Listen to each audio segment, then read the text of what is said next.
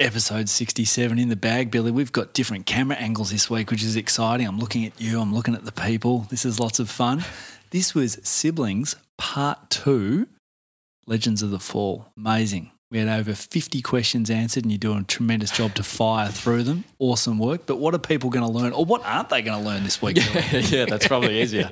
No, so we talk a lot about the practicalities of supporting bonded relationships between siblings, dealing with conflict, jealousy, comparisons, what our own experience as parents, reflecting back on this. We got some phenomenal long questions, so amazing contribution that people have made. But yeah, so hopefully really helpful, and apologies for the long run time. Not at all, Billy. No apologies. Quick shout out though at the top here. If anybody knows anyone that's capable of doing some video editing and keen to support the podcast in any way, if they're a freelancer, they've got some time on their hands, they want to help out, we'd be absolutely open to a discussion for how we could do this. Right now it's a lot of work to do the editing of the videos and get it up on the social, so we'd really appreciate that. So slide into our DMs or leave a comment below and we'll reach out to you. Guys, enjoy episode 67. It is thorough. Billy does a tremendous job and we will speak to you in a fortnight. Hi, I'm Billy, a developmental paediatrician. And I'm Nick, a developing parent. We're going to use scenes from iconic movies to talk about how we best support our kids. This is Pop Culture Parenting. Hey, don't let your mother smell that beer on your breath. She'll take it out on me. I don't want to see you again for the rest of my whole life. I don't want to see anybody else either. Who is your daddy and what does he do? Just use your best judgment. We trust you. Good morning, Dr. Billy Garvey. Good morning, Nick. How are you? I'm really well. I'm excited. We've got a brand new bit of kit here today as the way we're recording. We're sitting opposite each other, gazing into each other's eyes, and we have these new, what do you call these things? They are filters. So these are actually windshields, but they're pop filters because we have some plosives that come through now that we have some audio tech help. I had to look up what plosives are. And there are these huge things. And I feel like, oh my God, mental blank, Robin Williams in Good Morning Vietnam. Yes. I've got like the big mic. Yes, love that. So no, it's great. It only took us 67 episodes to get set up a little bit better. But it's it's great. It's really good. Yeah, brilliant. Billy, this is episode 67. This is part 2 of Siblings, and we did it with a great film that I had some great likeness to in that, and that was Legends of the Fall. Yes, it's funny how biased we are by looks because there's a lot of feedback about Tristan that came through, and but people seem to enjoy it. It's quite funny because people don't see this side off air. That one of your big roles is, telling me that the ep was okay and was good because I come off and I'm like, oh man, I missed half of what I wanted to say and everything. So I didn't think that was that good an episode, but the feedback is that it was helpful. I will be honest. When we went through it, I was like, no, it was really good. It was good. Then when I re-listened, I was like, oh, that was actually really helpful. And I was really, I really liked how you articulated the you want a bonded relationship between your siblings. I was like, that was well articulated. I was like, yeah, I just want them to get on in my head. But I'm like, well, a better way of saying is they're bonded. Well, the great thing is how part 2 is often better because of the listener input. And there's one question about halfway through the longs where someone articulates that better than I did. They do. Yeah, someone does a good job. And someone has this quick fire in there. Yeah. And I love that person. I think it's about question 4 and it's just bang, bang, bang. I know, and it's not to draw people to listen to the whole app because there's obviously no ads or revenue coming from it, but we're just trying to be helpful. But there's an amazing question that comes as the last one. Yeah, certainly is. Billy, I think we're both getting used to this new angle. Hey, Billy, first thing we always start with each week is the polls from Instagram, so I'm going to do some quick fire here. Yeah. Billy, we asked the people, the fans. The fans, yes. Was sibling conflict an issue with you as a kid? 64% of people said yes. Yeah. I feel like that you this is a no. Like issue. It depends what you define as an issue. Yeah. I think, from my house, there's just part and parcel. I mean, there's 5 kids growing up. And so there was always conflict, but not huge issues. I think really fondly about my childhood. Yeah, it's awesome. Well, that's what we're trying to do, isn't it? Yeah. Do you know what I mean? We're not rolling around your joint for trampoline time for me and for Evie with the girls. Yeah, you want those fond memories, don't you? And I wonder what they'll take from it because often there's a every 10 minutes there's tears on the trampoline. Yeah, we'll get to that. But Okay. we'll just, a lot of that's what came through a lot is like, how do I handle this conflict? So, it was really interesting, but interesting in context of the second poll question. Which is, do you find it tough to parent siblings? Billy, I find it tough to parent one, let alone two. So I'm surprised this was only 70%. Yeah. It's impressive. But it's impressive that it's higher because I think it shows how hard we are on ourselves as parents. Yep. That, you know what I mean? We're really worried about this stuff. And, spoiler alert, if you only get time to listen to this much of the episode, there is, if you're listening to a parenting podcast, you're probably doing a really good job already. So that's why I hopefully keep coming can back give you each more week, than that. because I heard you say that about episode 4. I was like, if I just keep turning up, I'll get better at this thing by osmosis. Yeah, Billy. Yeah, right on. Yeah, definitely. And that's what we're talking about. So what we're trying to do is reduce that number. So hopefully this episode will help get that number down from 70% to much lower as well in terms of what it's like. Yep. And final question was, would you bring your fiance home if Tristan was your brother? Yes.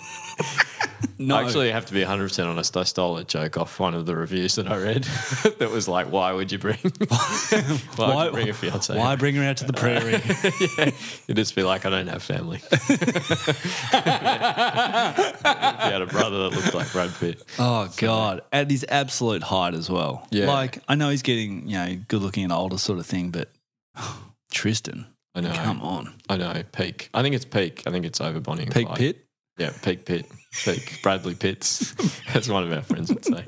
But so we're going to do quick fire through heaps of shorts. The hardest bit about episode 2 for me is picking the questions. I spent hours and probably still stuffed it up a bit, but quick fire through the shorts and then we're going to go deeper on the longs. Brilliant. All right, Billy, are you ready? Ready. I feel like you're on sale of the century. No, but you're not. There's no great prizes in the showroom. You're just helping people, which is a great prize in itself. So let me just ask some questions, Billy. Can competitiveness tip over into something that's dangerous long term?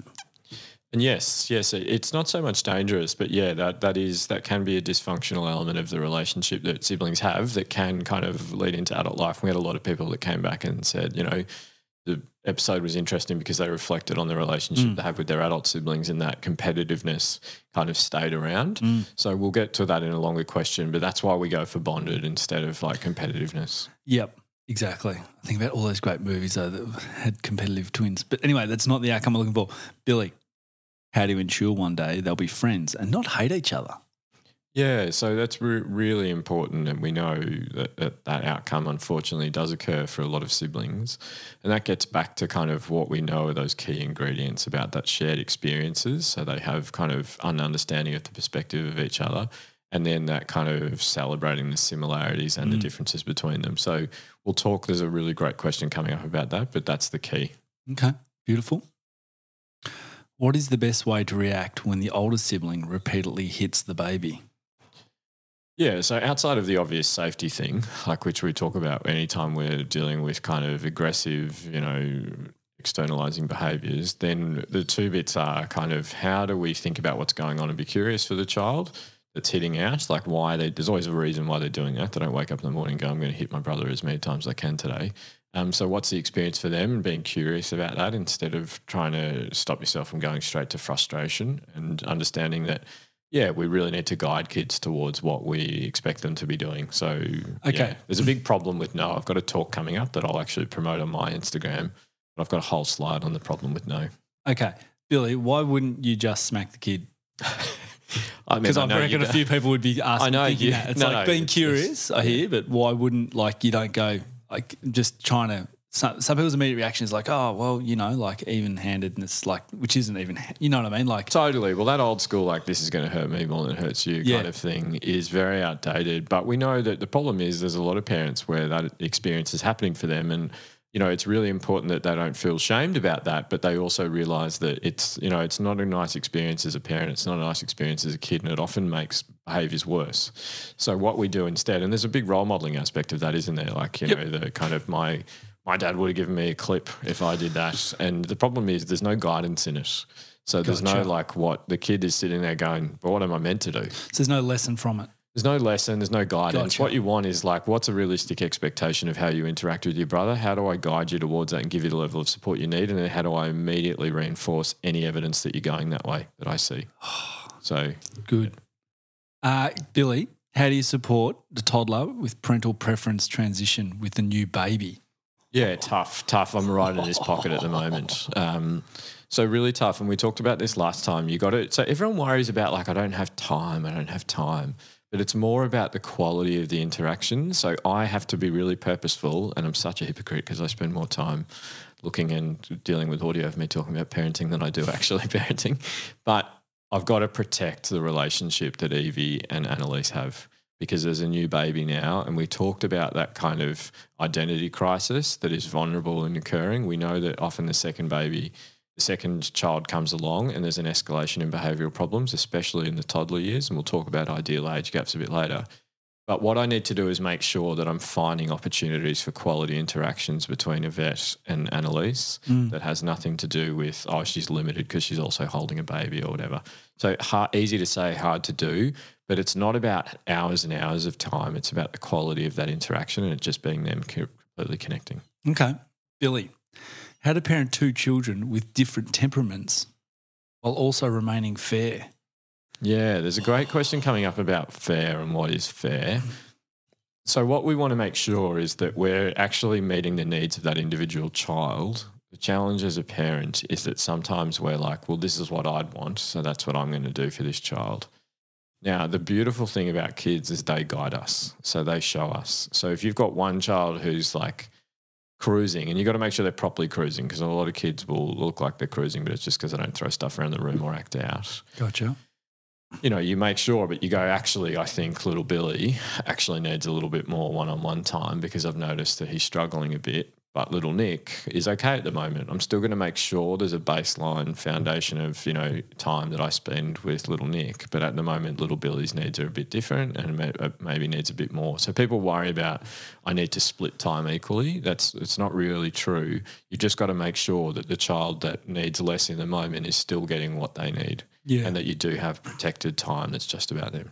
Yeah, my kids do have different temperaments and I do respond a little bit differently. So I'm really You totally do. I get to watch that. It's amazing. Yeah, I'm really careful with my sensitive one. If I'm honest with the other one, I'm a bit more terse, but she seems to respond well. Not respond in that I get the outcome I want, but like I'll be like, hey, run, and but she'll she be responds like, really well to it, doesn't she? Does, Whereas I know you if I wouldn't did do that with the other one, couldn't do it. She'd walk but out. You do something different that's more tailored to her, and that's the trick. Is that as I've said so many times, it's just all about reflective practice. It's not about one way to parent. That's the problem. Is everyone's like, there's one way to parent. It's just about think about how you're parenting, what's important to you, and then guide to that. I was just thinking about how I actually sound. I think I sound like a farmer talking to a sheepdog. I'm like, hey, what you doing there? Oh, get up, what are you doing? Yeah, but Ronnie feels like when I'm saying gorgeous. She's so great with that though.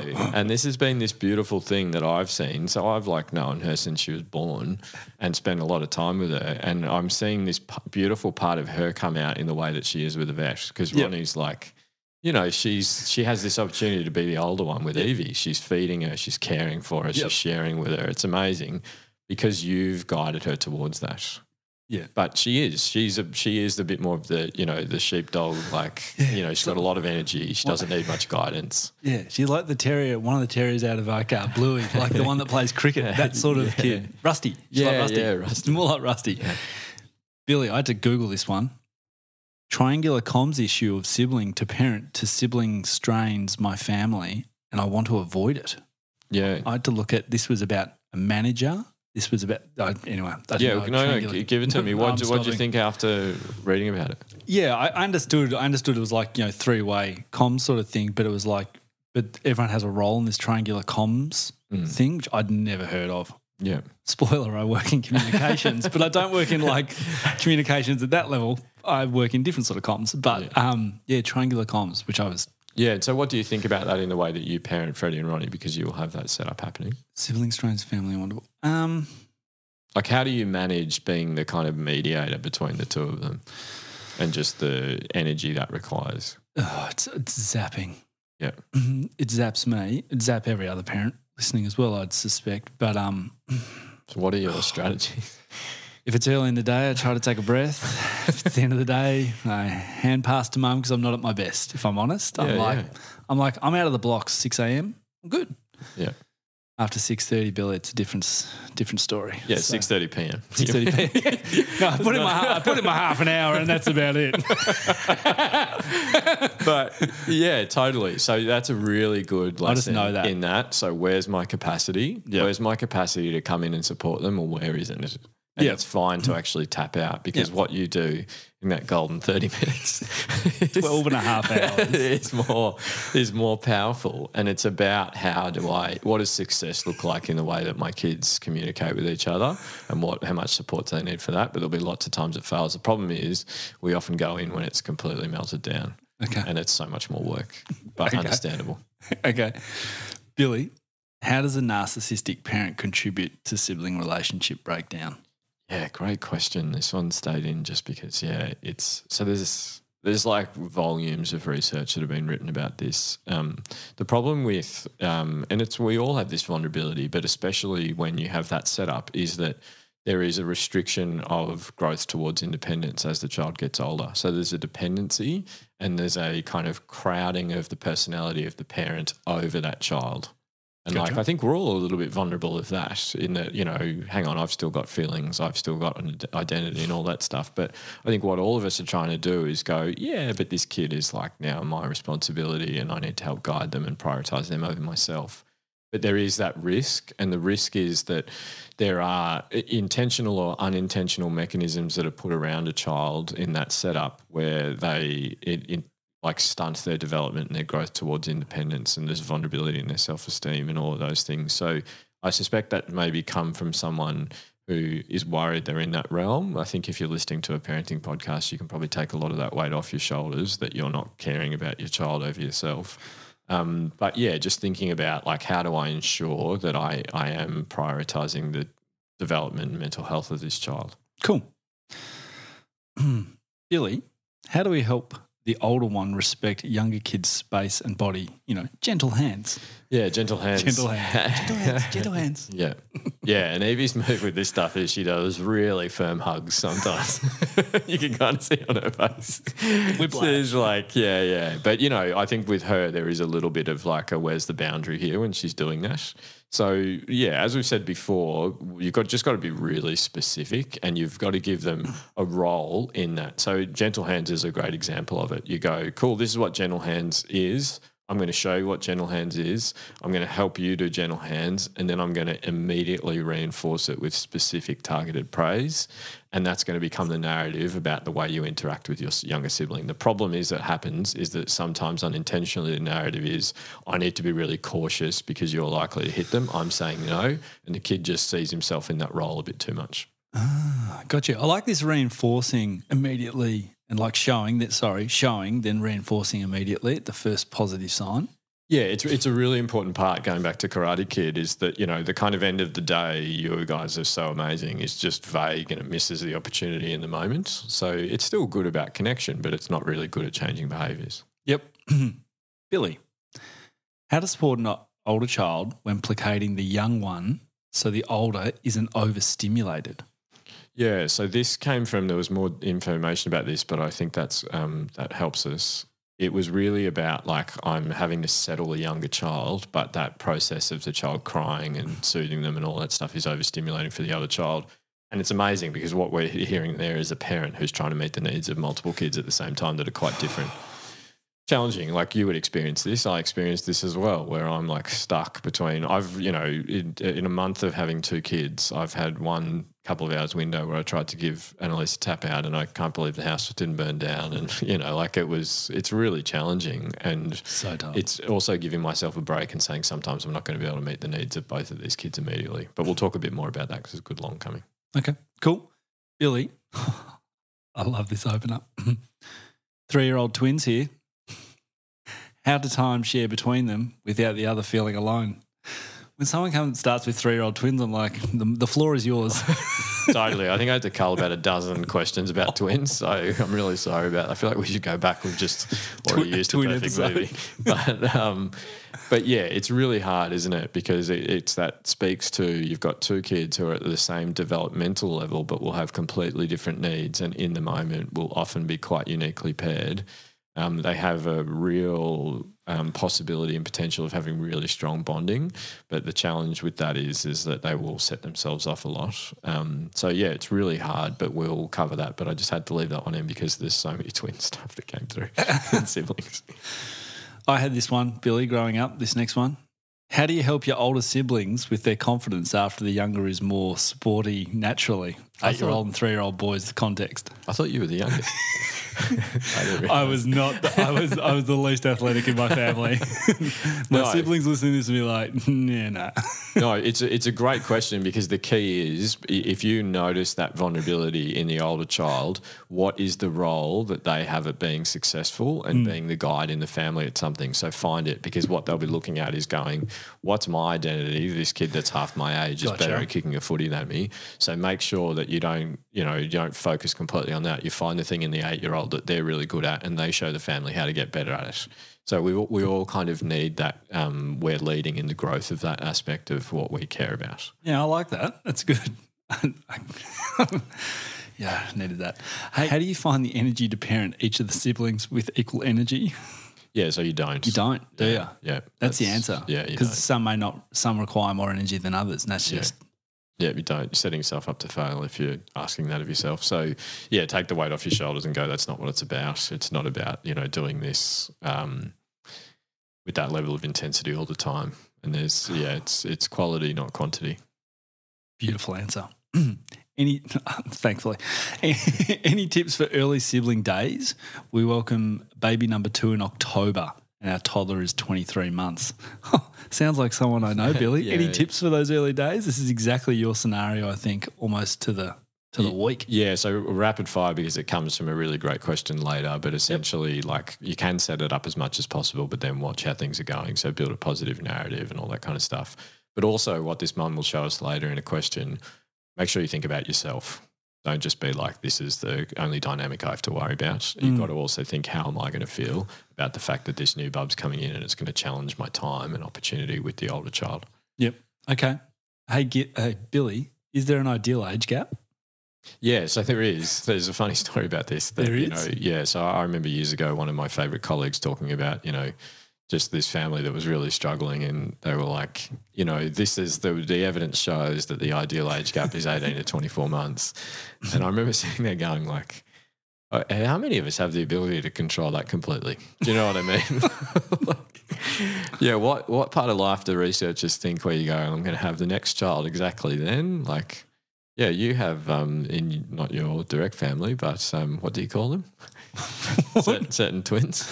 Oh, Irish twins. Yeah. Yeah, do you know what I mean? Months. It doesn't. You can't say to them, "Hey guys, you stuffed up." Like, No. It's meant to be a bigger age gap, and then so it doesn't mean that if you're not in that 18 to 24 month pocket that you're doomed, that it's going to be too hard. It also doesn't mean that if you are in that pocket, it's all going to be fine. It's just general population-led research shows us that. Billy, sometimes there's late angels in a family. I like this guy right here. So mum had 4 kids in 5 years, and then me 5 years after the last. And look at me. Yeah, I know. Wow. She was like, I can stop now. Look at him. Let's change the evidence Angelic. and say that is 5 years. for the perfect child. The evidence is You've got to have 4 and then have a 5th. Yeah. Oh, God. Hey, Billy, little boys, very physical, 7 and 4. How do you let them play rough, which they love, without hurting each other? Yeah, so you set up like a way that happens. So you don't just like let them figure it out. They're too young. So if both of them like consent that they want to play like that verbally, non-verbally, this is what it looks like. This is where it happens. But this is also how either of you say that you've had enough. And I will help both of them understand those communication signals and kind of what the rules are and where it happens. And I have this with Evie. Like Evie and I are like look at each other and we're like, do you want to go jump on the bed? And we like go and jump on the bed and wrestle. But she also has to say yes at the start. And there are times where she's like, no. she also decides often when it stops because she's exhausted or whatever, and she just goes, that's it. And I go, sweet, awesome. But that's kind of, we go to that space for that type of play instead of like it just happens wherever. Gotcha. So, oh, nice. yeah, I It's mean, very deliberate. Yeah, I'm really deliberate with that stuff. Like I realise there's other stuff that I haven't shared that might be helpful about how deliberate I am, but we'll see if it comes up. No, you were good. You had the meal tips, I think, 2 episodes ago that are fantastic about how deliberate you were with how you approached it. It was our first episode back. Anyway. Yeah. remember. I'll see if I can find a way to put it in this other deliberate thing I do later in the app. But Yeah, awesome. Hey, Billy, help on twin specifics. How do you help twin A when twin B has ADHD and takes much more of me? And how do you ensure our eldest, 5 and with ADHD, still feels loved when baby, 1-year-old, still requires so much? So they literally came within seconds of each other, those 2 questions from 2 different sources, and it shows the vulnerability in neurodiversity, that how do I meet the needs of this child with neurodiversity? The challenge with neurodiversity is that we don't understand and we have trouble connecting with what those needs are. You and I have talked about it. The supermarket's fine. How come this child struggles with it? And it's because their experience is very different to ours. The way they interpret the world is different. It's beautiful a lot of the time. It's just that there's a vulnerability that we go, hang on a second, you shouldn't be struggling with this because I'm not struggling with it. Yeah. And so, yeah, how do you build skills? And we've got to remember a lot of the time it's not built in, and I'm trying to get both of you into the car seat at the same time. It's built in, like, and it's you make it okay when you can't completely meet the needs of both children in that time by meeting their individual needs outside of that. But there's a vulnerability in that kind of, it's really challenging. But also just think it's not in a single moment that you're going to solve that. Okay. Billy, need help with sharing and taking turns. A 1-year-old has started snatching from the 3-year-old. Yeah, so really common, and we'll go back to that kind of format of try and resist the urge to kind of act out and lash out and kind of be punitive about that happening. What's the experience that's going on for the kid that's taking it? How do I kind of understand that? Are they annoyed because they're jealous, or they're feeling like their needs aren't being met, or they just want my attention and stuff? So how can I understand that and think about what's a more helpful way to meet that need than me coming in after the event? And then secondly, so the key is like specifically pick the thing that you want to work on with that child. And a sibling is a beautiful opportunity because you can completely scaffold and make it safe. Evie, for example, needs no help with sharing. She's just phenomenal at sharing. Great. She needs help with kind of advocating for herself. Like she'll just let every kid step in front of her. She'll give up toys straight away and all that stuff. So I don't need to give specific opportunities for Evie to learn how to share. I need to give her specific opportunities for her to learn how to just self-advocate a bit. Yeah. And we can do that with Charlie without being detrimental to Charlie. Yeah. For what it's worth, I saw that with my oldest, and then it kind of evolved over time. We did try and work on that, but also it's a constant work in progress. Yeah, I remember when Freddie was like that, especially older kids, especially older boys. She was like, just want them to, do whatever they want. Yep. Oh, God, my mum must have messaged in on this next one. Oh, it's embarrassing. How do I raise a Tristan? Yeah, but it's that funny thing. The reason I kept this in is because we fall for that. Where but if you actually look at Tristan, he has no bonded relationships with anyone. Yep. Does he? He's like this wild, untamed, but he has a roller coaster of mental health through the movie. Whereas, the oldest sibling is actually the stable one that has, bonded relationships, consistency. We get a sense he has good mental health. We just got to remember what we're aiming for with raising our kids. Yeah, when you ran off what Tristan actually had, I was just focused on the ruggish good looks. Well, totally. It's the same as Richard Gere in Pretty Woman. Everyone's like, how cool is this guy? But then you look deeper at it and you're like, he's not that cool, actually. Not as cool as we thought. Yeah. A 2-year-old and a 4-year-old, how do I help my husband remain neutral during sibling conflict? Yeah. Yep, so gently. Because and dads seem to have a greater vulnerability of this, of like picking sides and being like, this is the one I want to stick up for. Feeling very seen right now. Well, the problem is with that, you can kind of reinforce unintentionally that sense of unfairness in the kid that you're sticking up for, because they look around and go, Dad also agrees that this isn't fair, and that I'm the one who's in the right. So hard in the moment. Totally. But you just try what we've talked about in co-regulation. Self-regulate first, take a breath. Think about how do I remain neutral and help these kids find a solution together. The older they get, the more autonomy and leadership they should have in finding that solution together. Okay. how do we foster a 7-year age gap, team? Baby due in Feb, big change in our family. More generally, how do we navigate the age gap? Yeah, so you realise that there is a vulnerability in that, and how do you, whether it's like with you or there's multiple older siblings or there's just a single one, how do you make sure that there is in interactions, and this is talking about the bonding stuff, opportunities to interact and share perspectives and enjoy each other's strengths that is developmentally appropriate. Like it's not... It'll take some time. Yeah, it's not asking the kid to lift up and be an adult, and it's not asking the older kid to come down and be a toddler, but what is the way that you can reinforce an equal opportunity, not a parenting role? It's really important the older kid doesn't go into a parenting role. Can you just give some examples of what that might actually look like further down the path? Like, you're not, I know you're not setting a start date and an end date and what, but just what does it look like? Is it like kids... Let's so do you know argument's sake, two boys they both might like footy, so you take them to footy. Like, what does it actually look like? Yeah, I mean, this gets to some of the challenges that we have with screens. Is that what you want is there to be a deep interaction that's occurring where there's enjoyment coming from both of them genuinely, and there's a long question that focuses on this, and that they're getting to kind of see the similar interests that they share. It can't be one of them really enjoys one particular thing, so I want the other kid to play in that. I want the other kid to kind of pretend that they care about it or something like that. Find the things they enjoy doing together that are really interactive. One of the most powerful examples of that is imaginative play with a sibling. Imaginative play with a sibling is one of the most bonding, connected opportunities they can have.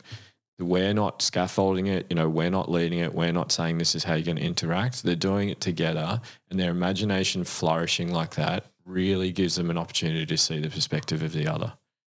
They problem solve together. How do we beat the dragon? They kind of, they're utilising what is the experience of this sibling next to me, and how am I enriching it? How is it enriching my experience? How am I picking up all the cues? Like, it's one of the most beautiful things we can do. And that goes back to, can't even remember what I was, Predator, wasn't it? The role of imaginative play and pretend play is huge. So important. Yeah, and you will see this with the girls. Like, they're at that age now, whereas you leave them together. Do you know one of the things that really challenges siblings, and you will know this because we've experienced this, one of the most challenging things to bonded relationships, especially when you get into primary school, is the friend that comes over. Yeah, because it challenges that relationship between the siblings. Now, Ronnie flies with it. She just rolls with it. Now. Totally. But you can see the vulnerability, and there'll be people listening. I don't know if you remember this, but you'd be playing, and then especially the older sibling has a mate come over, and you suddenly just get severed from the play, severed from everything. So it's not about we'll never let them have friends over, but how do you kind of incorporate the younger sibling into that without forcing them on? So genuine shared enjoyment, but also a lot of the work happens outside of that. So how do you make sure there's protected time for the siblings to bond where there isn't a mate over who's challenging it? Yep. Good. I'm glad I asked a bit more about that one, Billy. Billy, how do I raise my only child to not have that only child vibe? I thought that was such a good question. Such a good question. Yeah, so I mean, there is that, silly trope of like you can tell that person's an only child, but it just goes to the same thing. You don't have to have a sibling. You just have to have. So what it is it's intimacy. It's not intimacy like you think romantically or whatever, but what we have are the relationships with our siblings. Are they really intimate? And they'll be the longest relationships we ever have, longer than you and I will have with our kids, longer than we'll have with our parents, longer than we'll have with mates. There's no mate you meet at birth and then, for the rest of your life. So that intimacy is an opportunity, but if you have a single child, make sure they have opportunities to develop intimate connections with similar age peers. So, not big developmental gaps. So not you've got this teenager that hangs out with you and you're 7, but how do you have consistent relationships that are really well supported and really safe? That's the thing about sibling relationships. They really fly when they're safe relationships because they have good scaffolding around them. Oh, I like that. Hey, Billy, when to intervene in conflict and the best way to help teaching them to manage it themselves? Yes. So the problem is not after it's blown up. So that's what a lot of people come in. Everyone's like, what do I do in the moment? The problem is it's all in the climb. Yeah, it's all in the climb. It's also not in the kind of resolution either. It's not in the cool down that you do a lot of that skill development either. A lot of people are like, because the kid can look around and go, I'm sorry, I wish I didn't do it. But they really struggle. Once they're elevated, they can't access that reflection component that goes, I remember yesterday when I hit him, I felt really bad about it afterwards. Do you know what I mean? They're just like, this kid took he took my toy, he pushed in front of me, bang. So what you want to do is, how can I pick up those early cues, come in, guide them towards, this is a better resolution of that anger, frustration, jealousy that you're feeling or whatever. Okay. Billy, is equity more important than equality when it comes to time, resources and opportunities? Amazing. So, I don't want to put you on the spot and say what's the difference between equity and equality, but I think that's a bit unfair. So, yes, equality is everyone gets the same thing. Yep. So every kid in the house gets, that golden 30 minutes of time, and then that's all you get. I'm going to be equal. Equity is I give you how much support you need. Yep. And it's really important you do that. The problem is it's more important to be equitable than equal. Agreed. You can't go you can't do it to the detriment of one of the kids though. So you can't be like, Ronnie coasts, I'll just not give her really any of my attention because she's fine. I'll be equitable to Freddie because she needs more support at the moment or today or something. Yeah, but we're talking about when support's required. Yeah. Right? Not like good times, let's go hang out. No, totally. Yes. So that's the challenge, is that how in that moment do you make sure that you're not dismissing the needs of the one that needs less support? So you're still acknowledging them and all that kind of stuff, and still validating their experience and saying you're here and all those things. But you can't be like, well, you're each going to get, this many minutes in this event that's happened as how I resolve it. Okay. For boys 2 and 4, how do you deal with physical fights in day-to-day life? Any good limits? Yeah, so I think that goes back to kind of what's underneath it. Be curious about it. Those kids are really young, so they'll just need heaps of help to scaffold that. But do it when do it like you do in the morning when you're feeling the best. Like how do I kind of show them how good they can be with each other? Tell them what specifically that looks like, and then see how that works. And within 2 to 3 weeks, you should see an improvement in these strategies. And if you're not, the most common reason is the developmental expectation's too high. Okay, cool. Hey, Billy, does birth order affect personality traits in kids? Is the eldest more responsible? Not necessarily. The oldest can actually become the greater one at risk-taking because they haven't had the kind of focus on them. So it doesn't mean that. It is more likely they'll end up in a responsible role, but they might actually buck against that, or they might feel that their needs aren't being met and risk-take without the level of support that we talked about in the kind of the risk-taking stuff. So not necessarily, but yeah, the evidence kind of does show, I think we talked about this in the twins app, is that an older girl is really protective, but it doesn't mean that if you got an older girl, it's sweet, or if you got an older boy, stuffed. Okay. Hey, Billy, are same-gendered siblings destined to bond better? So yes, once again, I think we did this in twins, but yes, 2 girls are more likely to have a closer connection. There's kind of a societal element of that. A girl and a boy are often bonded closer, and boy are the least likely. That doesn't mean anything on an individual level, though. It just means that population study, big groups of people, when we look, having a girl in a sibling relationship is protective. Okay.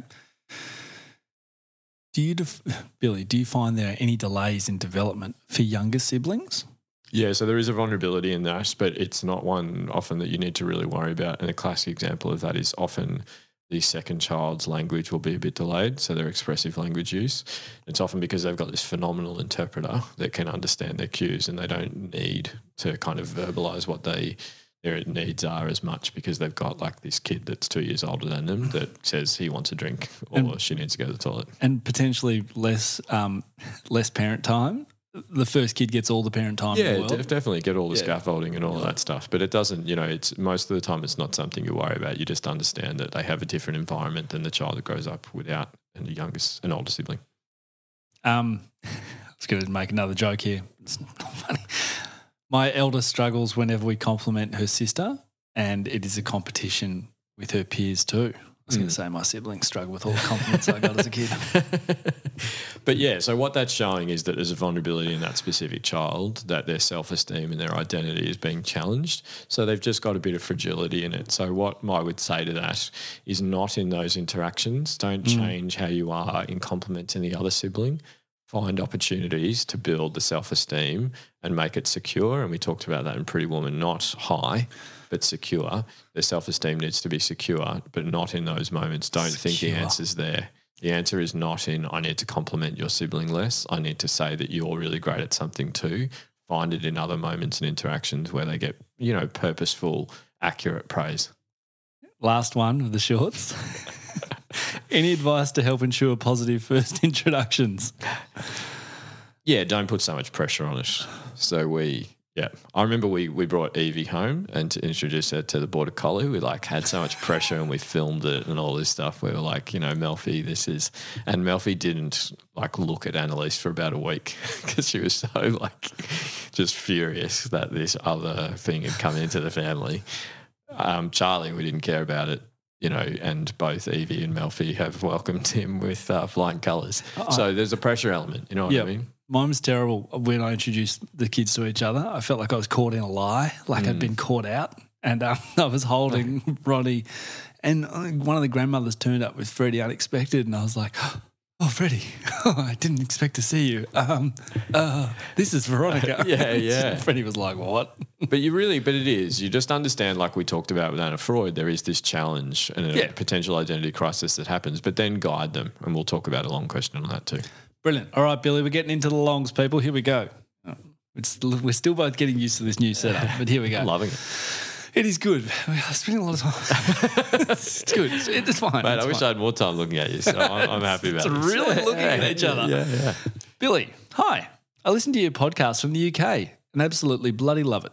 I have recommended it many times to friends in the UK. My question is, do you have any tips on how to manage jealousy between children? I have a boy and a girl, aged 6 and 4 respectively, and they get on well on the whole. I try to treat them equally where possible, but they are different in nature and have different strengths. I find when I praise one of them for a particular behaviour or achievement, the other one instantly feels aggrieved. This applies to any type of praise I give them, praise for telling the truth, for getting dressed, for compromising or sharing between themselves, and of course for sporting or learning achievements. How can this be managed? Many thanks. Yep, so I'll try and be tight on these two. First step is validate that experience. Don't dismiss the experience that child's having. Nice. So validate the experience that they are feeling and the emotions they're having and think about what's a behaviour that can be helpful for that. Then what you need to think about is where can I have opportunities for you in this family unit to feel like you are also succeeding at something specific. The challenge with this is that what we know in observational studies is that siblings will watch the way that their primary caregivers interact with their other siblings, and they are really analysing that. So there's this pressure on us of I'm, doing something with Freddie. Ronnie is here too. Ronnie is really picking up how I am about this. So you've just got to realise that is a quite in tune child that's feeling that, but you validate it, you express it, help them put language around it, and then think about how can I also give you opportunities to feel like you're being specifically praised as well. You're valued in this family. You've got a really important role because of these specific things that you contribute. It can't just be, we love you too. It's you're so important to us because of these elements. You are the person that's, really caring. You're the person that helps when one of us is upset, all of that stuff. So, quite purposeful. Yeah, really purposeful. Nice. Question number 2, Billy. G'day, Billy and Nick. Shorter question from an episode on siblings. First, I'd like to thank you once again for another great ep. I loved what you said about scaffolding opportunities for siblings to bond and seeing bits of the other in each other. I thought that was really beautiful. I look at our siblings as people who don't just have shared experiences or the same parents, but shared parts of themselves. Nice reflection. Yeah, that's the one that was. That's the one you're talking about. I put it. Yeah. My question is around modelling good behaviour in adulthood. I know you've both spoken about modelling behaviour as being part of fostering healthy and adjusted kids, but how important is modelling strong relationships with our siblings through adulthood, even if we're not close? Is it enough for them to see strong positive relationships with close friends in place of these? Yeah, it is enough. So yes, there will be a lot of people that don't have, adult siblings to role model sibling relationships with, and there will be people that are disconnected from their adult siblings. Yep. So it is enough. And what we've got to remember is that kids watch the way that we are with other people. So how we are with our peers is how they will be with their peers. Gotcha. And what we get to watch with siblings is what that outcome is. I'm role modeling this, and this is the hard thing. There's people that are in the mental health space that I know will talk about how important it is to be caring of everyone, and then they're not really. They're, really dismissive of other people's feelings and stuff like that. And those kids are watching that person and what they do, not what they say. You can be the expert like me on all this stuff, but if you're not on the ground role modeling what it actually looks like, Gotcha. and how you talk about people when they're not around and all of that stuff, like it's a real challenge because we don't realise that that's what's happening. So if you're really nice to someone when you see them on the street with a kid and then afterwards you're like, that guy's a jerk, your kid is experiencing that and you're role modeling that. So it's a really important bit of it. Like, how do I show them the entire time that the way that I interact with other people is a way that's genuine and has my value set in it? And remember, we're not trying to give kids our value set in how we treat other people and how we treat siblings. We're just trying to role model what is the kind of morals and values behind the way we do it. Okay, nice. Hi, Billy, Nick. Legends of the Fall. Exhausting from start to finish. Thank God one can turn down the sound when it all gets a bit too much and just pervert peak Brad. Brilliant flick. I love these questions. They're quick fire, Billy. Yeah. Well, they're not intended to make you go quick. No, but we will there's a time, but I just had to. This is such an amazing question. It's amazing, isn't it? Gents, is there hope for multi-sibling harmony in future generations when generational multi-sibling dysfunction has been the predominant representation modelled by the clan? So very quickly, yes, there is definitely hope. And it's even just being able to reflect back on that and see that vulnerability in it is really powerful to say, how do I learn from those experiences I had as a child and make sure that I, from even what we're talking about with equity, jealousy, all that stuff. Love it. Gents, how does one pacify one's OBOC, husband, only boy, only child, term trademarked by a treasured 75-year-old elder who's been having decades of therapy to deal with hers? When our 3 children are dysregulated simultaneously, domestic life looks like a scene from Little Miss Sunshine. In the moment, he acts like he's landed on Struggle Street and he's been forced to watch the end of humanity as we know it. Shoot me now. Thoughts? That could be either of our partners. Let's send that in. So we have no experience of that. But I'm sure our partners have a little bit. And, it's like what we talked about, being gentle, like maybe not in the moment saying, like, get over it. You need to help me deal with this and not just kind of suffer. But, afterwards just think, you're a really valuable contributor to this, but it is quite funny. I thought that was great. And the amazing thing about the questions is that it guides us in even just how the way the question's asked and not so much the answer I give. Gents, how best to respond to children throwing around the trope, so-and-so is your favourite, so-and-so never gets into trouble for the same thing, but I do. This family hates me. Nobody loves me. Any tips to help stop parental responses, which include eye rolling coupled with a long, slow, dramatic exhale? Asking for a friend. This has been one of my favourite questions for a long time. So, yeah, it's totally understandable, the eye roll and the exhale. And it's actually fine that the kids see you doing that because you're role modelling your experience and then you go, this frustrates me when this is happening, but I'm unconditionally here to support you through it, and once again, what we talk about, validate the experience, even as ridiculous as they can seem when you're like, are you kidding me? Like, I adore you, you're valued by me and all that stuff. Validate those experiences, but then work through them with what might be going on. Amazing set of questions. Well done, listener. Hi, Billy, Nick. Firstly, just wanted to say I'm a fan. I'm a late starter, but I'm catching up whenever I can, i.e. 5:45 a.m. on the drive to the gym. I think you both bring so much to the podcast, and I thank you and your partners and kids for all the time and effort. Siblings is such a big topic for me. My husband and I have 2 gorgeous boys, nearly 3.5 and an 18-month-old. They are great brothers. Our eldest is very caring and thoughtful, and our youngest can't get enough of his brother. I often think that I've prepared our eldest well for getting a sibling, but forgot to prepare myself. I missed my eldest so much at the start, and I still feel very uneasy about how to split myself between their needs. I would really like some tips for when I'm solo parenting to know how to scaffold and be equitable for my sons to minimise my effect on their natural bond. I find it so difficult when my expectations for each child need to be different because of their development, and sometimes it just feels too unfair and I don't want to cause the difference between them. My husband and I are both the eldest of our own siblings and feel the pressure to be responsible and sensible, and have younger siblings that are still given a lot more support even now. How do we stop this parenting to our boys while catering to their current age gap? Thanks. Yeah, amazing question. I just thought that was so beautiful, and that's where I got the answer that I gave earlier about making sure you prepare yourself for that, new baby coming in the relationship with the existing child. The other thing is that, so really powerful about like the challenge of this, especially if you had that as a parent, and making sure that you don't assume that the oldest kid will be fine in that parenting role and need less support. So push back against that temptation, and I'm going to have to push back against that as well. The other thing is and this is where I can jam in this example. So I've stolen something off my mum that I do that I have hardly any time. Like I'm gone 12 hours a day. I come in, help out a little bit, and I'm usually working on all this stuff after hours. But I make sure there's really high, intense quality interactions with Evie.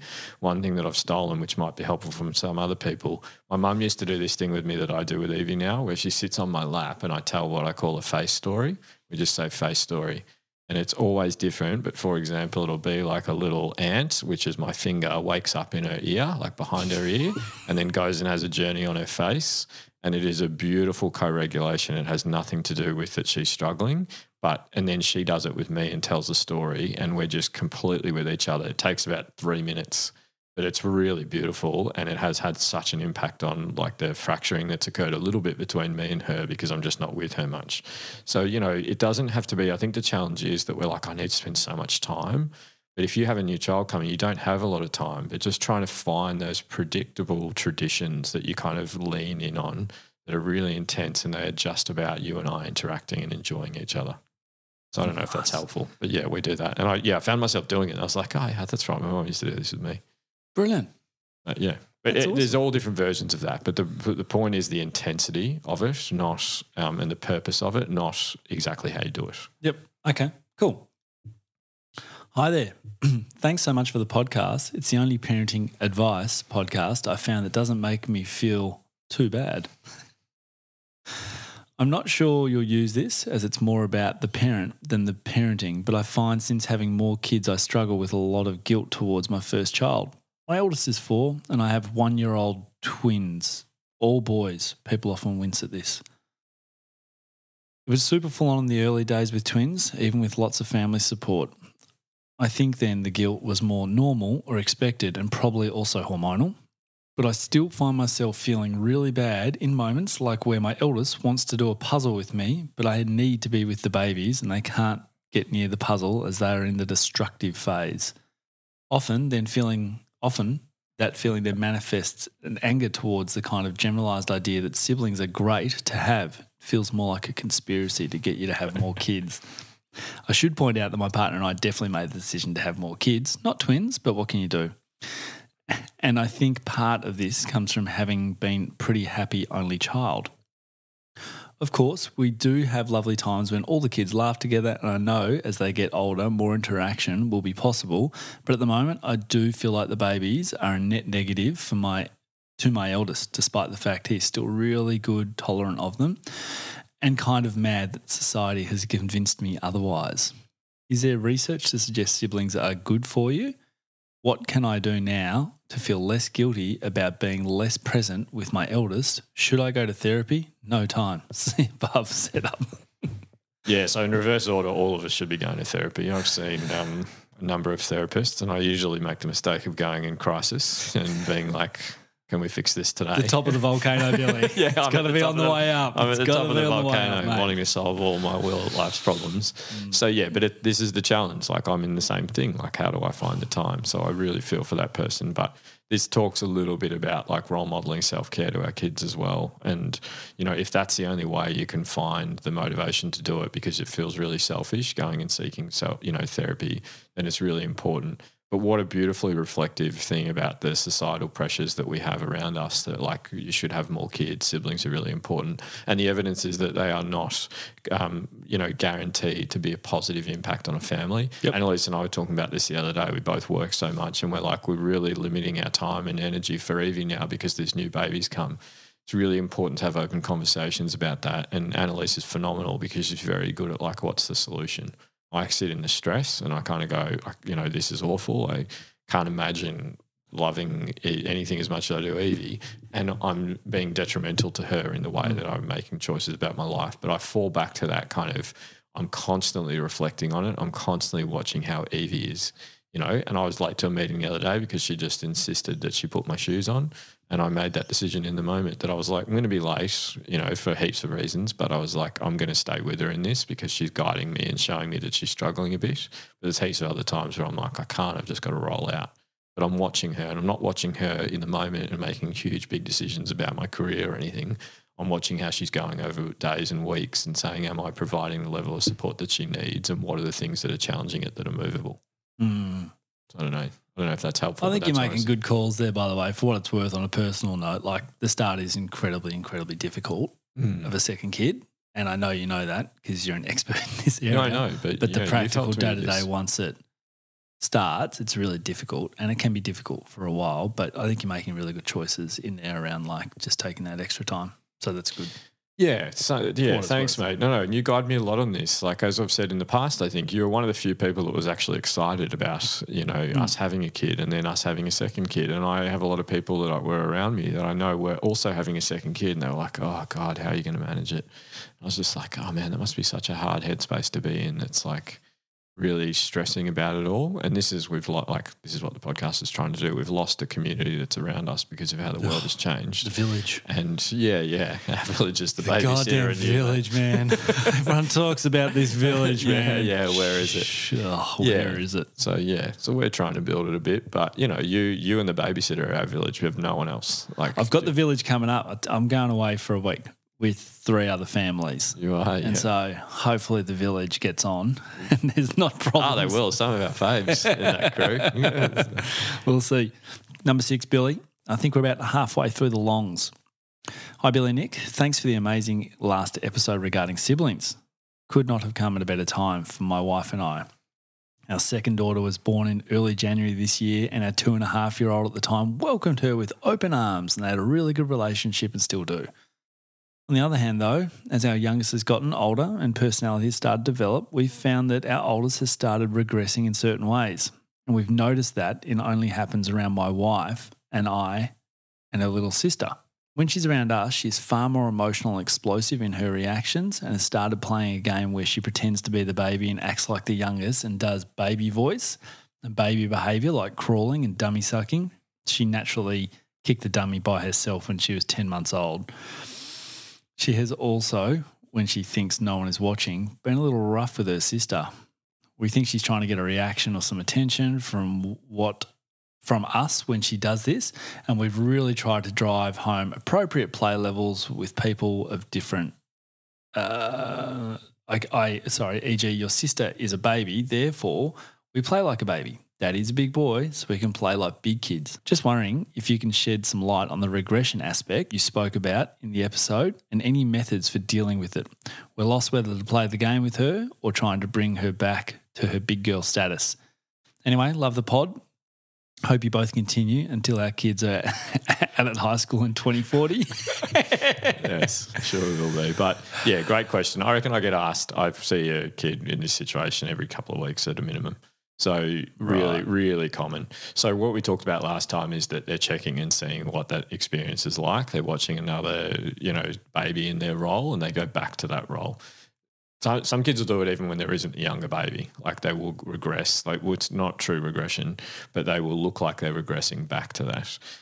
The most important thing is, does this matter? Is it impacting this child's functioning? That's the most important bit. And if you can go, no, they just feel safe. They're just exploring this. They're putting on a baby voice. They're pretending that they're a baby or whatever. They're just checking and seeing what happens when they go back into that space. And it's just really important that we just are interacting with them, responding with them and stuff. the risk of like, no, you're a big boy, go back to that, is that they don't feel validated in that exploration that they're having. So if it's like, oh, I've noticed that they do it around their peers as well. Their peers are shunning them a little bit socially because they're acting silly or like a baby, or they're doing it with educators or whatever, and it is impacting their learning or interactions with other adults. Then you can think about, cool, how do I get them back to being like age appropriate in those situations? But if it's just an exploration that they're having in a safe interaction with a parent, and especially if it's because there's another baby there in that role, just watch them and guide them and support them and understand they're just exploring that. Yeah. Nice. I just get it a lot, so that's why. Yeah, it sounded like you get it a lot. Yeah. Super common. Yeah. Okay, cool. Doesn't probably make it any easier for the people, but like, well, it's hopefully nice it does to know a little that it bit, does. just in like, yeah, cool. It's common. not some sinister thing. Exactly. Sorry, that's what I meant. Yeah. I'll stop. Just get back into my question mode. Number 7, hey guys, I've been loving the podcast since my husband introduced me to it. Thanks for the great work. We have an amazing 15-month-old daughter and have always thought we would like to have 2 children. Given the topic has come up on the pod, I'm interested to know if you have an opinion on a good age gap that puts the older child in the best position to understand, adapt to a new addition to the family. I know this will vary from child to child, but is there a rough age where they would typically become more capable of progressing through Freud's 4 stages that you mentioned? Would love to hear your thoughts. Great question. So no, it's the actual ingredient in that is, am I pitching this level of support that is developmentally appropriate for the older sibling? Bang. So yeah, because you can have a kid that's 14 years older, but if you just go, well, you're 14 years old, figure it out, like be fine with it. Do you know what I mean? That kid might actually need the same level of support in the same way as a 4-year-old. Yeah. So it's really about what's the developmental ability of this kid to navigate this setting, and it's often not what you say. And what's that kid need? The older kid? Yeah. Exactly. Yeah. What does the older kid need? The older kid might actually need you to come back, put more intensity into the relationship, just spend more time interacting with them. A 14-year-old kid might have 7 close cousins who are all younger, so it might be geared, but I don't know. Yeah, totally. What are the gears? What are the moves? What are the needs of that individual child? So don't worry. Don't put the pressure on yourself of like, what's the perfect age gap?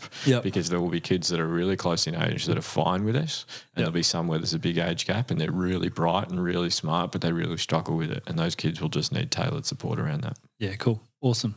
Hey, guys. Love your app on siblings. Congratulations on your arrival, Billy. Thank you. I'm a mum of 2 gorgeous boys, age 18 and 4 years old, 18 months and 4 years old. And watching their sibling relationship develop has been one of my favourite parts of parenting so far. I also grew up in a Catholic family and am the 6th of 7 siblings, so I can relate to your story, Nick, of bringing bread and lemonade to family gatherings. The youngest sibling in our family, forevermore the bringer of chips and dip, has had the unfortunate experience of having 6 extra parents in their life telling them what to do all the time. You spoke about bonded sibling relationships being built on shared perspectives and seeing yourself in each other. It made me reflect on my own sibling relationships, which is something I really treasure, but I'm also struggling with in recent years because of increasingly divergent perspectives. I really want my boys to have a bonded relationship. Can you give some specific examples of what I can do as a parent to help my boys develop a shared perspective? Also, what can I do to increase the chances that they will be maintained over their lifetime? Maybe slightly off topic, but do you have any tips on that for adult sibling relationships to feel free to throw those in the mix as well? Thanks again, and please keep the apps coming. Great question. So yeah, we talked about the example a bit earlier about, shared pretend play and just how that's one of the richest, especially in early, first 6-7 years of life, but that continues even into adult life really. So those things like, you and your brothers, I'm sure it's footy, you both have a real shared genuine interest in that and you get to interact, engage, converse about it, all that stuff. Yep. The funny thing is there is a really protective element of shared experiences, and I've had some really harrowing experiences in clinic in the last week of siblings that have grown up in trauma that are protective.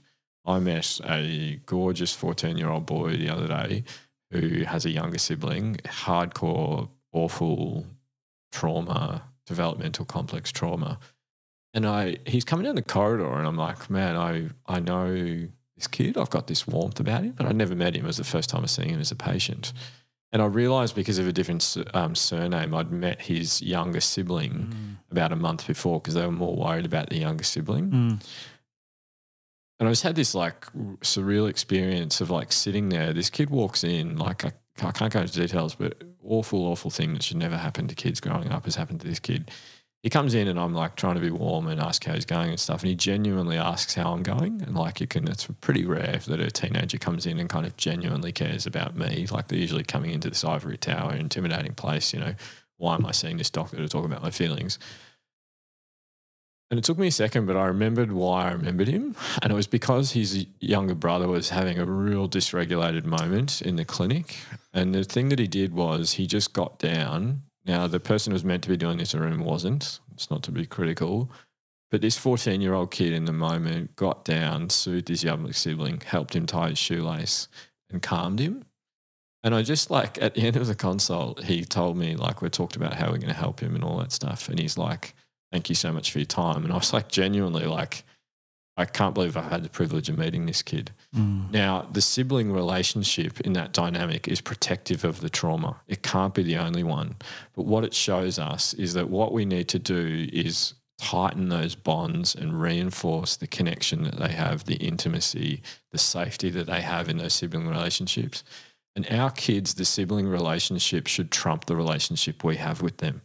So our role is to guide them through that genuine connection, and it can be protective for adversity. So yeah, that kid, I know this episode's been going for ages, but yeah, that just came to me, that this gorgeous kid, and I can't believe I had these like 2 weeks of just meeting these kids with hardcore adversity that are just breaking my heart, but just like these kids are phenomenal. And I've just, it's amazing. But anyway. Yeah, that's an incredible story. Yeah, he's just such a gorgeous kid. He's got an intellectual disability. He's got all this awful stuff in his background, but I've got to find something else to protect that kid that isn't his sibling relationship because all the weight can't sit on that. But anyway, yeah, sorry for bringing it down a bit, but it just shows how, It's fine. Thanks for sharing that. Hi, Billy and Nick. I'm a developing mum of a 4-year-old boy and a 2-year-old girl. Firstly, can I say the podcast has been such an amazing resource for me? I have laughed and cried listening to this podcast, and it's been a joy to listen to you guys and also expand my movie trivia knowledge at the same time. This podcast has particularly been a great resource as we have been going through the assessment and subsequent diagnosis of ASD with my 4-year-old son. At such a young age, my son and daughter seem to have bonded already, which is really beautiful to see. However, I'm mindful that there may be challenges in the future as they grow older and have different developmental trajectories. Any tips as to how we can continue to encourage and facilitate a positive relationship between siblings throughout different life stages where one is neurodiverse? Keep up the amazing work, boys. What an amazing parent that they're proactively thinking about this. Like, I'm just trying to get through every day. And they're like, everything's sweet now. How do I make sure it stays that way? So phenomenal. Like we talked about, the vulnerability in neurodiversity is that we miss what the actual needs of that child are. So this parent doesn't have that vulnerability, but we need to make sure that we help educate everyone that's around that kid that we will fall into the trap sometimes with these kids of going, I wouldn't struggle with that. How come you are? So they will have a different set of needs to what we might expect, and making sure we meet those needs, not what society or whatever deems they are, and making sure that we utilise the strengths of both of those children in the way that they bond and interact with each other. That has the overlap that we talk about in kind of how do we have that shared experiences and help kids see themselves in each other. So it's really important that you find those specific things. You both really love, I'm just riffing on this, you both really love making muffins. They genuinely do. I'm not going to force you into that interaction, but I'm going to give you an opportunity to collaborate, problem solve, succeed together in making this and doing it and part of it. And that is a sanctuary that exists within this relationship. And you keep giving opportunities like that and seeing and watching them. He's nailing this, she's nailing this. This is a positive experience of both of them. And there's this beautiful interaction and intimacy that's occurring through it.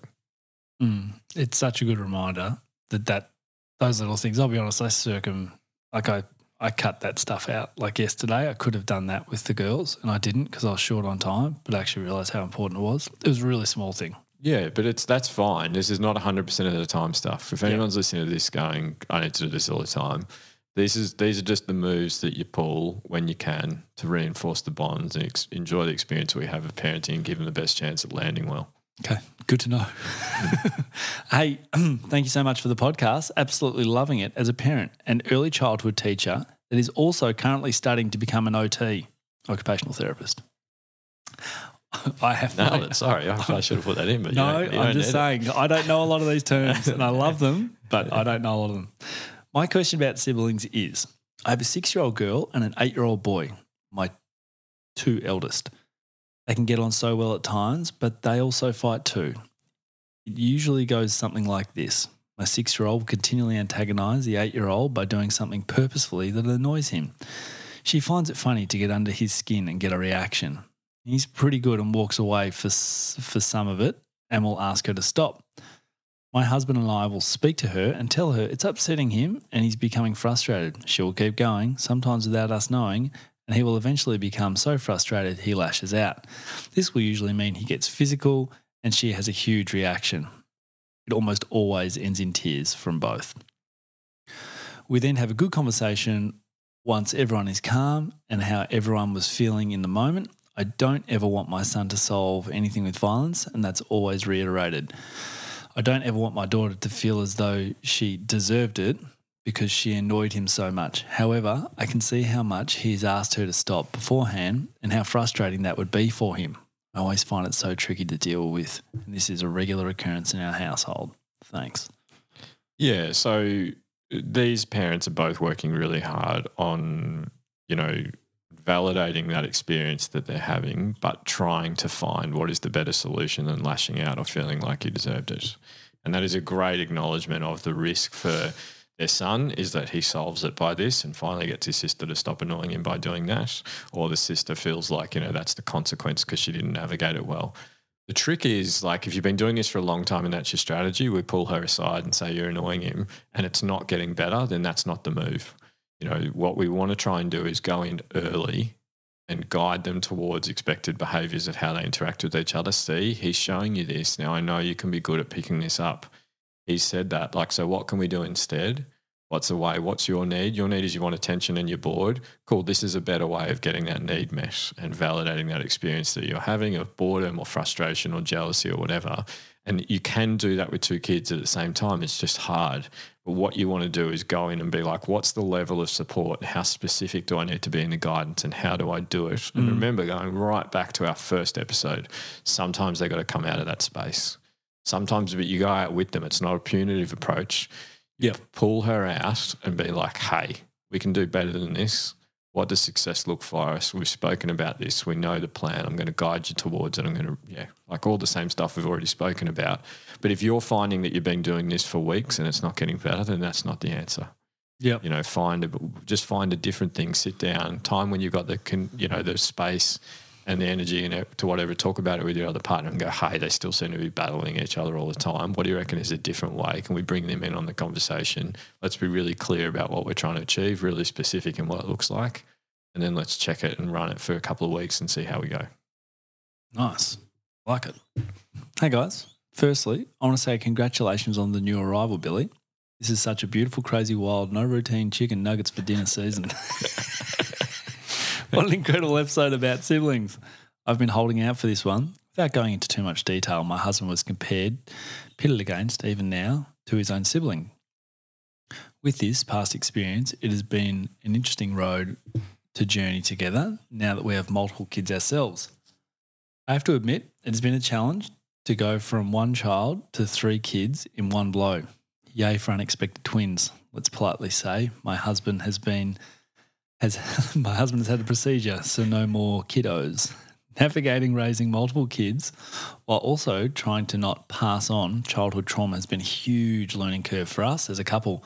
I've personally found it difficult to be respectful of my husband's trauma while also fostering a loving partnership and also trying to kindly tweak his parenting style to ensure we do not prioritise or compare the kids.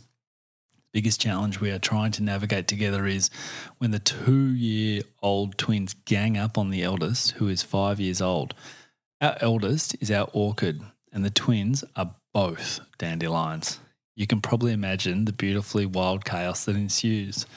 In a nutshell, Miss 5-year-old wants to play more complex games with her sisters, The twins do not understand the rules and mess her game up. Miss 5 gets upset and runs to her room and cries. We're generally left with 3 upset children and have to prioritise emotions and consequently safety.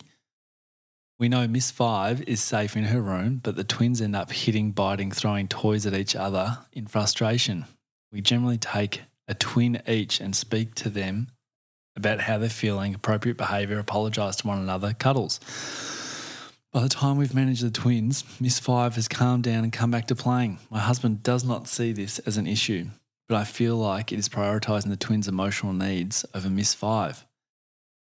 My questions are, what are some tips for parenting multiple kids as a couple with pre-existing individualistic trauma that can, at times, be reflected in parenting practice? What are some ways we can manage multiple kids' meltdowns at the same time? Is prioritising the way? You guys do an incredible job. Have a wonderful week.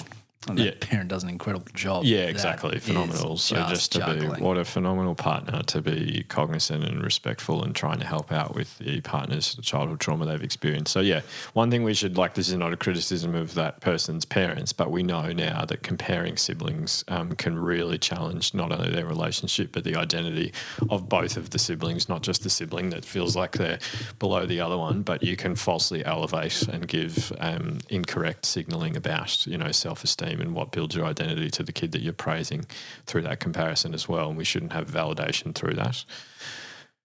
Yeah, the hardest thing is that this person is obviously being really gentle with Tristan and those things, but, how can we think about what level of support they need outside of those interactions and how we're kind of reinforcing and dealing with that and approaching it. And it's great that this episode has helped with that, but, there's so much complexity and we should do a future episode on trauma-informed practice and what do we know about how to support people through that. But being kind and gentle, reflective and responsive is really important.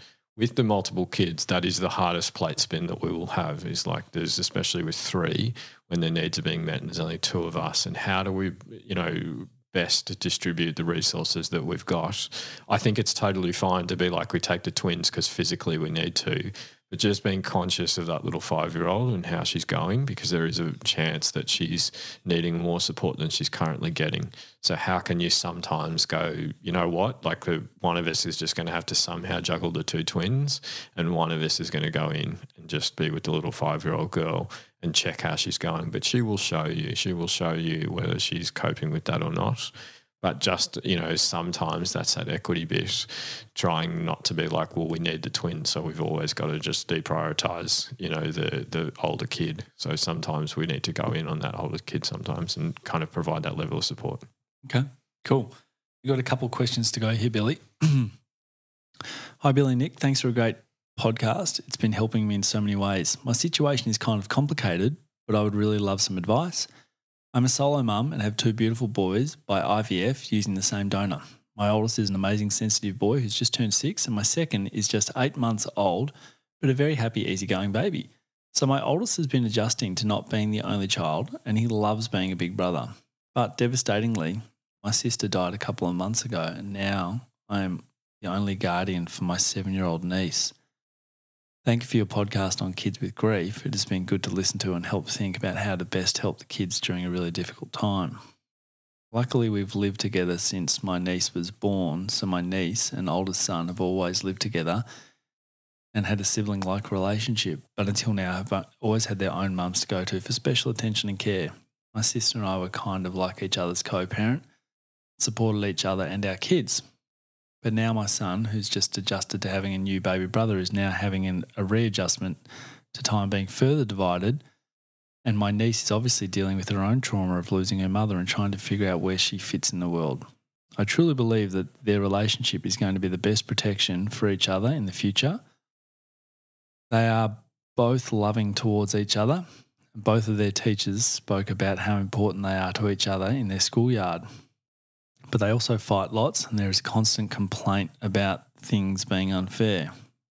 I know it's still early days, but in listening to your podcast, I could only think that I do worry that they are starting to move into competitive relationship. Often they are competitive for my time and attention, They also still love to play together lots at home, mostly soccer at the moment, as they have been inspired by the Women's World Cup, which is lovely, but also obviously a competitive type of play. They have also very different temperaments. My oldest son is an orchid and my niece is a dandelion. She loves structure and rules and can play and can be explosive with her emotions. Sorry, he loves structure and rules and can be explosive with his emotions. Apologies. She loves people and being creative, but can sometimes feel the need to put on a show of being happy. I guess I'm looking for advice on how I can best give them the greatest chance of building a healthy bond and avoid the fighting becoming too toxic. I do try and make sure I spend time with each of them, but with an 8-month-old to consider as well, it can be hard. They both love the baby and can be incredibly sweet with him, but they also both have expressed frustration at times. I'm close with all my siblings. I'm the eldest of 6, so I just want to make sure I give the kids the greatest opportunity to build these bonds, and I really think it will be protective against their vulnerabilities in the future. I feel this early stage we are setting up new ways of interacting without my sister, and would just love some guidance on how to best assist them in building these bonds and having a healthy relationship into the future. Thanks again for all you do. Yeah, so we'll end on that one because this deserves time and we're going so long. But that was such a beautiful question that's come in that just shows a phenomenal individual that is holding so much and doing such an amazing job of guiding one child who has experienced significant developmental trauma and the loss of a primary caregiver, and also being able to be aware of that, but also aware of her son and the experience he's having and the challenges in that.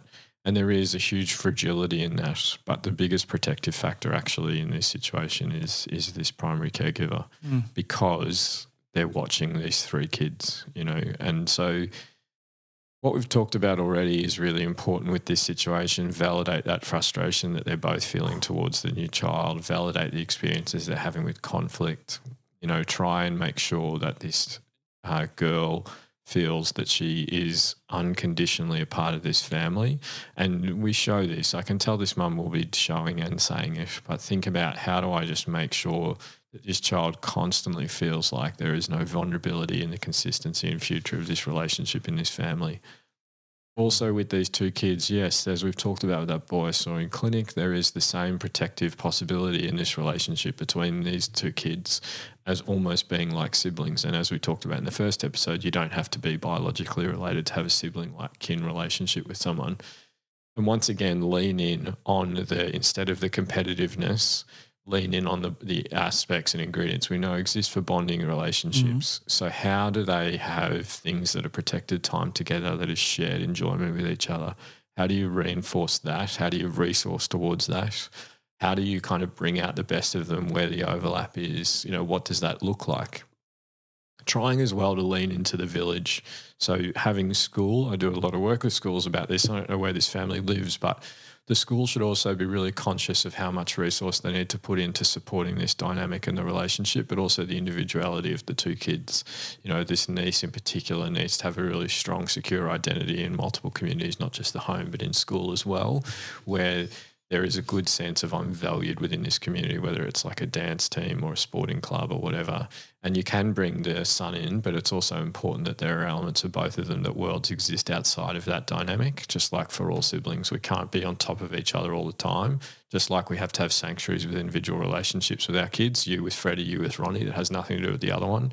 They also need to have worlds and communities where the other one doesn't always exist as well. And this niece is vulnerable to that, but also the son. So it's a beautiful thing. And the reason I wanted to end on it is because it's a really powerful piece of how much we need to be a community around all kids, but especially kids that have experienced this fracturing of trauma. Like this girl is going to be fine because of this woman, but this parent, this caregiver, she needs more support. Sounds like she does with her own siblings, but how does the entire community come around and realise that this kid needs support? And going back to the grief stuff is, that episode, I feel like I tried really hard to give specific guidance around that, so I won't readdress that now. But what an amazing, and having the time to send that in is just really powerful as well. Yeah, so deliberate in trying to support. That's amazing. Yeah. Yeah, really amazing. All right, Billy. Well, that brings us to conclusion of episode 67. Very poor at getting these out quickly. That's all right. No, I think, and we'll probably discuss it at the top of the episode, what this is all about and making sure people have their opportunity to ask their longer form questions as well as the short ones. We love it. Otherwise, we wouldn't ask for those longer questions or shorter ones. So it's awesome that people send them through. And obviously, we're trying to give it to people in a really digestible manner. So I think you do a tremendous job of firing through. I think it was over 50 questions today, both long and short. Huge. So well done. But we're going to be back in a couple of weeks with our next episode. Don't know what it is. Oh, we're going to do it's a big one. It's a big We did a bit of soapboxing this one, but there'll be lots of soapboxing the next. I can't wait for the rewatch. Like I said to you, I think I watch every couple of years. Yeah, but really? It's actually, to be fair, it probably has been 5 years, but I think I saw it probably twice in cinema at a minimum. I've only ever seen one film 3 times in cinema, Billy, but I might reveal that at a later stage. Oh, wow. I don't know the answer to that. Cinematic number. Beautiful. Well, no, thanks, Nick. That was great. Thanks for journeying with us through it. Thanks, Billy. Thanks, everyone. Speak to you next week. Hey, don't let your mother smell that beer on your breath. She'll take it out on me. I don't want to see you again for the rest of my whole life. I don't want to see anybody else either. Who is your daddy and what does he do? Just use your best judgment. We trust you.